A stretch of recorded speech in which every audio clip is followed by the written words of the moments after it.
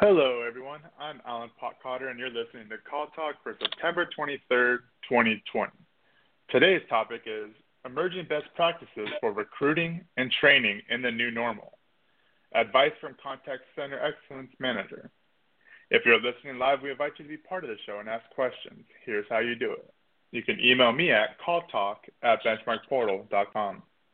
I want to remind everyone that all of our shows are archived and available to listen to at benchmarkportal.com any time of the day. And with that, I would like to introduce the host of the show, Bruce Belfiore.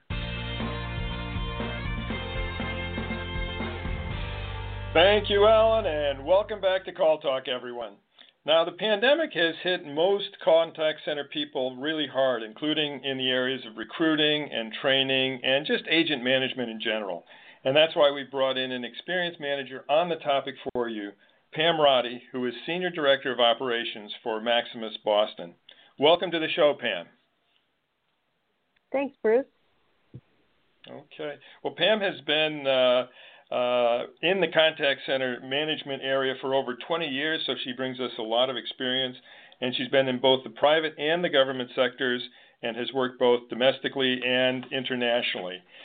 She was also one of our all-star panelists on the coronavirus town hall that we had earlier this year, and which you can find on our website. And that was extremely well received for its great insights, many of them from Pam, in fact. So, Pam, it's great to have you on the show. We have a 3-hour topic, but only 30 minutes for the show, so let's get started. Tell us, how do you go about adapting a former in-office call center to a virtual environment under the kind of pressure that you were feeling earlier this year? Really great question, Bruce, and thank you for having me on the show today. It would have been preferable to establish our remote work policies and practice in advance, but with the rapidly changing circumstances, our level of preparedness was just not feasible. So what I think is really important right now is that we take a step back and take stock of our operation and really understand what we need to address. And I always use, a multi-pronged approach whenever I do that and really look at the 3 pillars of any operation, people, process, and technology. There's 3 things that we know about working remotely. And, that's, there's the lack of face-to-face supervision that people have to deal with, potentially a lack of access to information, and then social isolation. Right. So these are really very intensely people-focused type of issues, the face-to-face supervision, lack of access to information, social isolation. And part of it just has to do with human nature, what we want, and part of it has to do with what we're used to, but can in fact be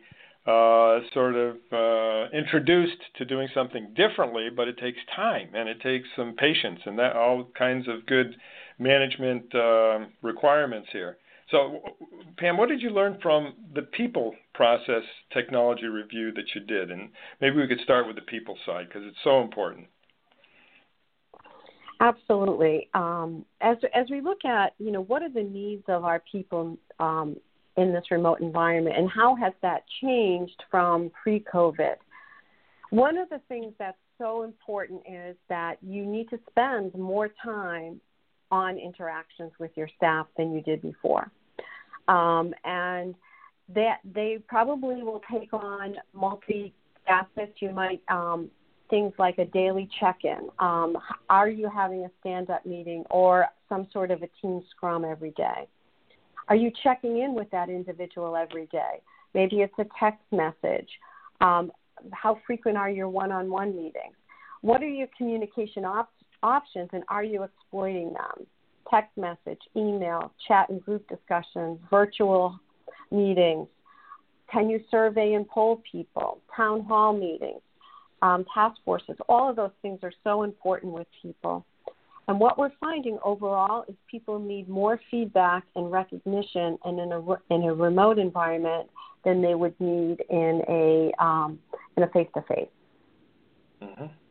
Yeah, because when they're face to face and they have people around them, they're sort of continually getting feedback in one way or another, and it's both from supervisors, but also from coworkers, and they're able to chat with them during breaks and during lunchtime and that sort of thing. And you don't have that in this situation, so it really you have to be proactive, as you were saying, and sort of structure your management style to provide that contact and feedback, and do it in a way that's going to work for your center, but is going to work. You've got to make it work. Yeah, that's great. Other things on the people side?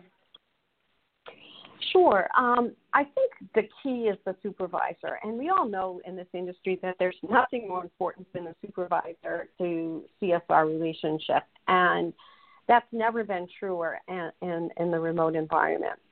So just like, a lot of people in education, teachers and all of that have taken some time over the summer to revamp their curriculum and revamp what they do, supervisors need to do the same thing. They really need to revamp their process for engaging employees, and they need support from leadership on how to do that. They may need some technical training. Not all supervisors are adept at things like running a virtual meeting. So really making sure that you invest in the supervisors and that they'll pay it forward. We also looked at the ratio because of the fact that the CSRs often look at that supervisor as their lifeline as they adapt to the remote environment. We did lower our ratio of supervisors to staff. So, where we would go 15 CSRs to one supervisor, we've brought that down, depending upon the tenure of the team, to almost half of that in some instances. Wow, that's pretty dramatic. And have you seen good results from that? Extremely good results. I don't know that we'll need to sustain that long term as everyone gains experience. But what we have learned is that new people definitely need, sort of like we would do in office in a nesting environment, creating smaller teams because the supervisor is going to need to be answering more questions, helping them with resources and those types of things. We'll probably sustain that with our employees with less than 6 months experience. Mm-hmm. Okay, no, that's important.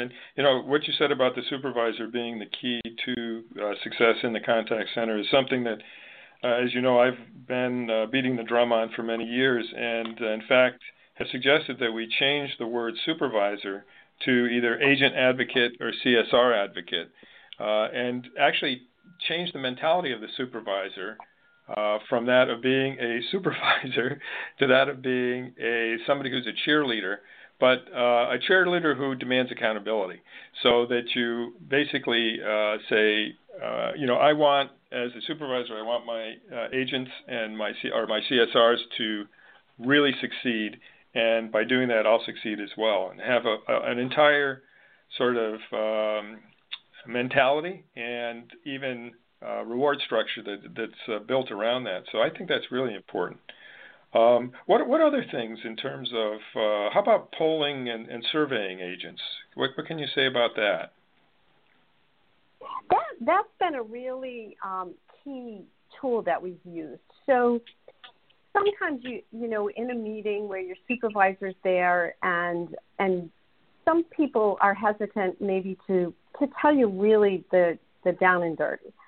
So we've used a combination of meetings as well as surveying people to really understand what's going on. And we found that people were very honest about, my computer stinks, or, I can't get a headset that works right. And so it allowed us to really understand issues both at the aggregate level to see what our common themes were. And then we got some good things that maybe people weren't comfortable about speaking, in an environment one-on-one. Polling is also another fun thing to do, and if you use Zoom or something like that, is It's how do I keep people engaged in the meeting?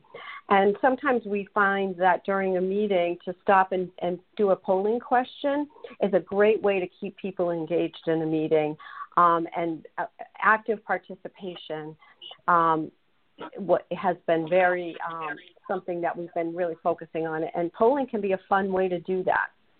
Oh, that's a great tip. That's a great tip, because a lot of people are using Zoom meetings, and I've been on tons of them. I have not seen a whole lot of them where they've used the polling function. But again, if you've done what you've indicated, which is to teach people on the technical aspects of these virtual meetings, then you can actually use that and use it effectively. That's great. That's great. And other things, how about you had mentioned something about a CSR task force. Can you tell us about that? Yes.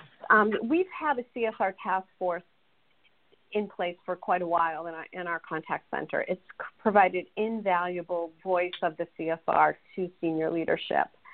And keeping that alive in our remote environment and switching it has been invaluable. We just wrapped up.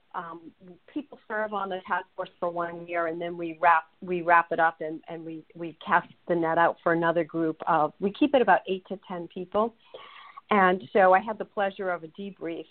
And not only did we get a lot of very important information about what our staff needed for resources, how they were feeling, the isolation.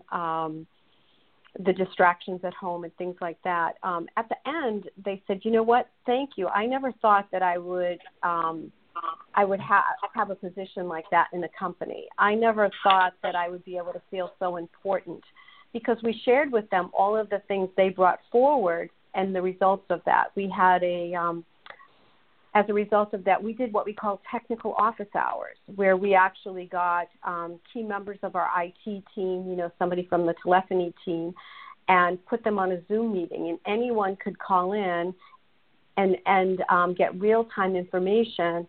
And they would also do proactive talk. So it's sort of like this forum, but for CSRs to call in and talk through technical issues. So that was a direct result of the CSR task force. And, to give that back to them and say, you did this, you did that, was a really rewarding experience. Right. Okay. And the whole idea of getting the information from the front line is so important. We, as you know, we do surveys of agents all the time, and we publish that report called Agent Voices. Actually, we've had 2 versions of that. And, with thousands and thousands and thousands of agents, and it's been great doing crosstabs and trying to figure out what people are really feeling and what really makes them happy as contact center agents. But this year has obviously upended a lot of things. And there have been a couple of contact center managers who have said, well, I want to wait till things settle down, and then I'll survey my agents. I want to wait till things settle down, and then I'll see what my agents have to say, or my CSRs. And I'll say, think about that, because really getting that input now, and again, the kind of input that sometimes people are hesitant to give face-to-face or even voice-to-voice, you can get through these surveys. And there can be some nuggets in there that can really make a big difference and maybe don't cost much money, or if anything, and really can help to turn a situation that may be a little bit tenuous into a much stronger situation. So that's really great input.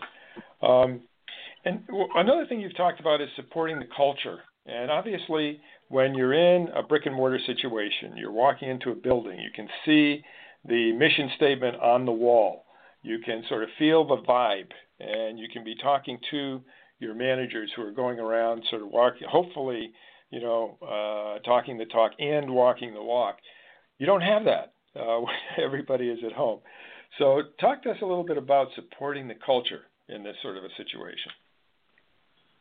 So important, because we know when we talk to people about what's their favorite part of the job, and what, when we look at, we all want to promote tenure in our call centers, right? Turnover is one of our biggest issues. And it's the culture. It's the people you work with. So how do you support that? really one of the most important things is you have to increase the amount of rewards and recognition that you give in a remote environment. People are hungry for feedback, and their biggest fear when they work remotely is that I'm going to lose touch. People aren't going to know what I'm doing or how good a job I'm doing. So really, we talked a little bit a minute ago about increasing feedback. You have to also increase recognition and look for opportunities for shout-outs, more shout-outs, really making sure that people know that you know what they're doing. So that's critical. And we've had to revamp our incentives. Things like pizza lunches are a little tougher to do, but we've gotten good at sending things to people's homes. We have a corporate Grubhub account, so a manager can reward somebody and send lunch to their home. So activities like that. It's also really important when you bring new people on that you start to build that culture immediately. And things like creating buddy systems and mentoring so that they have a connection in the organization to another CSR and giving them time to foster that relationship is really important so that new people understand the culture. And giving people time to do social activities as your call center work week allows, to allow people time to have a social breakout. Maybe it's a club, a book club. We do meditation groups, things like that, where people can come offline and join a group of colleagues for something other than just a work-related topic. Okay. I think I want to join one of those meditation groups. That's really good. And I think when you were talking about earlier, sort of fear of losing touch, this fear of invisibility, of kind of becoming invisible because of the fact that I'm not there anymore, or becoming visible only to a much smaller group of people, et cetera. And so through the increase in recognition and the increase in the interactions that you were talking about, that can be so important in terms of counteracting that and making people feel that they are, in fact, part of what's going on and part of the culture. And another possibility is videos, particularly when people are being onboarded. A lot of companies have videos, and maybe they need to fine-tune those or bulk them up a little bit. Have the videos basically really convey very clearly what the culture is and what the expectations are in terms of performance and in terms of also just personal ethics, et cetera, and have testimonials of agents, CSRs, talking about those things. That can be really good because it puts it right in front of the people who are coming in, right when they're coming in, right? And so then the rest of the onboarding and the rest of the training, et cetera, needs to support it, but you've set the table, if you will. And that, I think, can be a powerful thing to do. Do you have any thoughts on that? Absolutely. I think that setting that table, as you said, and using videos are so important. We've really looked at our entire training curriculum and revamped it to make sure that it's heavy enough in those aspects and interactive enough so that we're holding people's attention. Right. Okay, great. Well, let's go on to process items. Talk to us about establishing rules of engagement, setting expectations, concrete flexibility, et cetera. Talk to us about those aspects. So process, on one hand, I think it's really important. People like to know what's expected of them, and they like it to be consistent. And I think in this world of disruption and chaos, to know that there is consistency and reliability in your workplace and how it's approached can have a stabilizing impact. We all know CSRs, when we go through change, it's tough, it's disruptive. That many people that like the call center space and like being a call center agent do so because they like that they like that routine. They like the structure of a call center. So on one hand, it's really important to let people know what to expect, how their breaks will be scheduled, how their schedule will be made, how they access their supervisor. All of those things that seem pretty basic sometimes, really important that they're reviewed and that your supervisors really understand that these are so important, and above all else, nothing comes above the fact that they have to be there to support their folks. That being said, there's a flexibility that I think our CSRs need right now, that we have to, some of the processes that we've had in place around schedules, around work weeks and things like that, we're finding are difficult. Many of our staff have their children at home, and they're trying to work around kids' schedules and other distractions, including taking care of people. So we've, on one hand, we need to know when you can work, but we're giving more flexibility into your schedule than ever before. Literally, if you want to come in and give us a few hours of work, and then you need a few hours off, and then you want to log back in, we'll do those type of split days. So, we need to be concrete in that we need to know when we can count on you, but yet flexible in that we'll provide you with more flexibility than we have before. As I've talked about, you have to look at all your training and really look at your procedures for training, and how are you going to be assured that people are engaged in training. Of course, more breakout sessions. Again, knowing your technology, Zoom has the ability to create breakout sessions. How do you gauge someone's involvement? Is it the amount of responses that they give? Is it the activity that they have in a chat session? Do you have to do more independent sort of activities that people have to present and things like that? And the importance of scorecards and things like that, so people know exactly where they stand. More reliance on our workforce management. We put them through some paces with this scheduling, and they in making sure that they understand what the workforce is that we're going to have available. And so all of those things, we've really had to look at everything a little bit differently.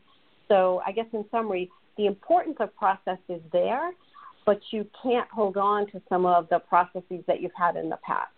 They're not going to work in this environment. So how do you find that balance between flexibility, but yet a well-established work model?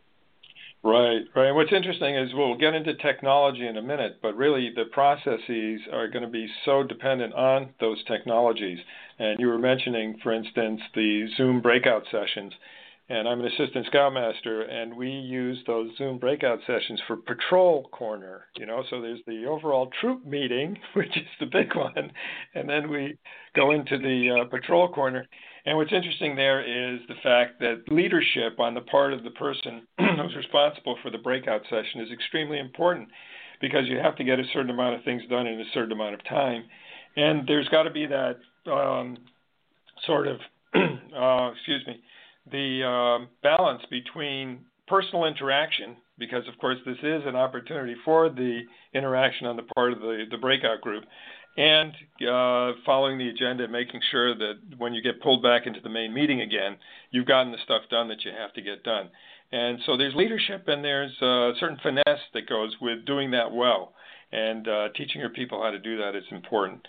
And I like what you said about scorecards, and dashboards would be in the same realm there. And in terms of working around kids and older parents and that sort of the flexibility that we have now is so dependent on workforce management capabilities. And those are so much better now than they were, say, 10 or 15 years ago. And maybe we could talk a little bit about that and as we sort of slide into the technology part of what you wanted to talk about, Pam. Sure. Yes, workforce management capabilities are really so much more robust, and you can do things like schedule bidding ahead of time and let people choose their schedules. You can build profiles as well as get more enter data information real time about how your call center is doing. So as we're multitasking and working remotely, I've really relied both on the technology of helping the flexibility of the scheduling, but yet still having a really strong idea of what I have for capacity and demand each day. And then also really relying on real-time updates on how things are going so we can do just-in-time, changes as our workforce demands. One of the biggest challenges I've had is call forecasting and during the pandemic. We've gone from, very little volume at first to then large spikes in volume as in a healthcare government services area, the demand has increased. So, moving people around, understanding our workforce has been really challenging. Yeah, the other actually, thing I can say is sorry, no, I was just going to add right onto that one of the things that can be difficult too is saying, okay, well, in order to meet the demands of the actual volumes as opposed to the forecast, then that means that you have kind of knocked the wind out of other things that you wanted to do in terms of group meetings or coaching sessions, et cetera. And now there is technology that can actually help out with that. And so there are sources and there are opportunities to sort of make that chess game a little bit easier for workforce management and for management as a whole. So sorry for interrupting, but back over to you. No. So continuing on technology, I just wanted to touch on a couple of other things outside of workforce management. I think, like everybody, I'm sure we've been in this 7 months. So first of all was just for those of us that were not remote, the scramble, do I have the right technology to move people remotely? Do I have the right bandwidth? What do I do? How do I deploy this? And so we've gotten there, right? We're up and running, and now it's sort of step 2 in our technology assessments. And what for us, what that's meant is equipment replacement.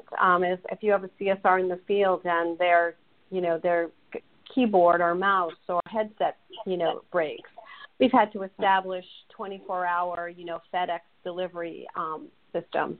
And it seems rather rudimentary, but it wasn't something we had a lot of experience with, and we've had to really put that in place. So, it's the step lifeline to us. So really assessing where our technology, now that we have all the basics out there, needs to improve. One of the things we're also doing with regards to technology is we have a really nice knowledge management system. We use the Panviva platform.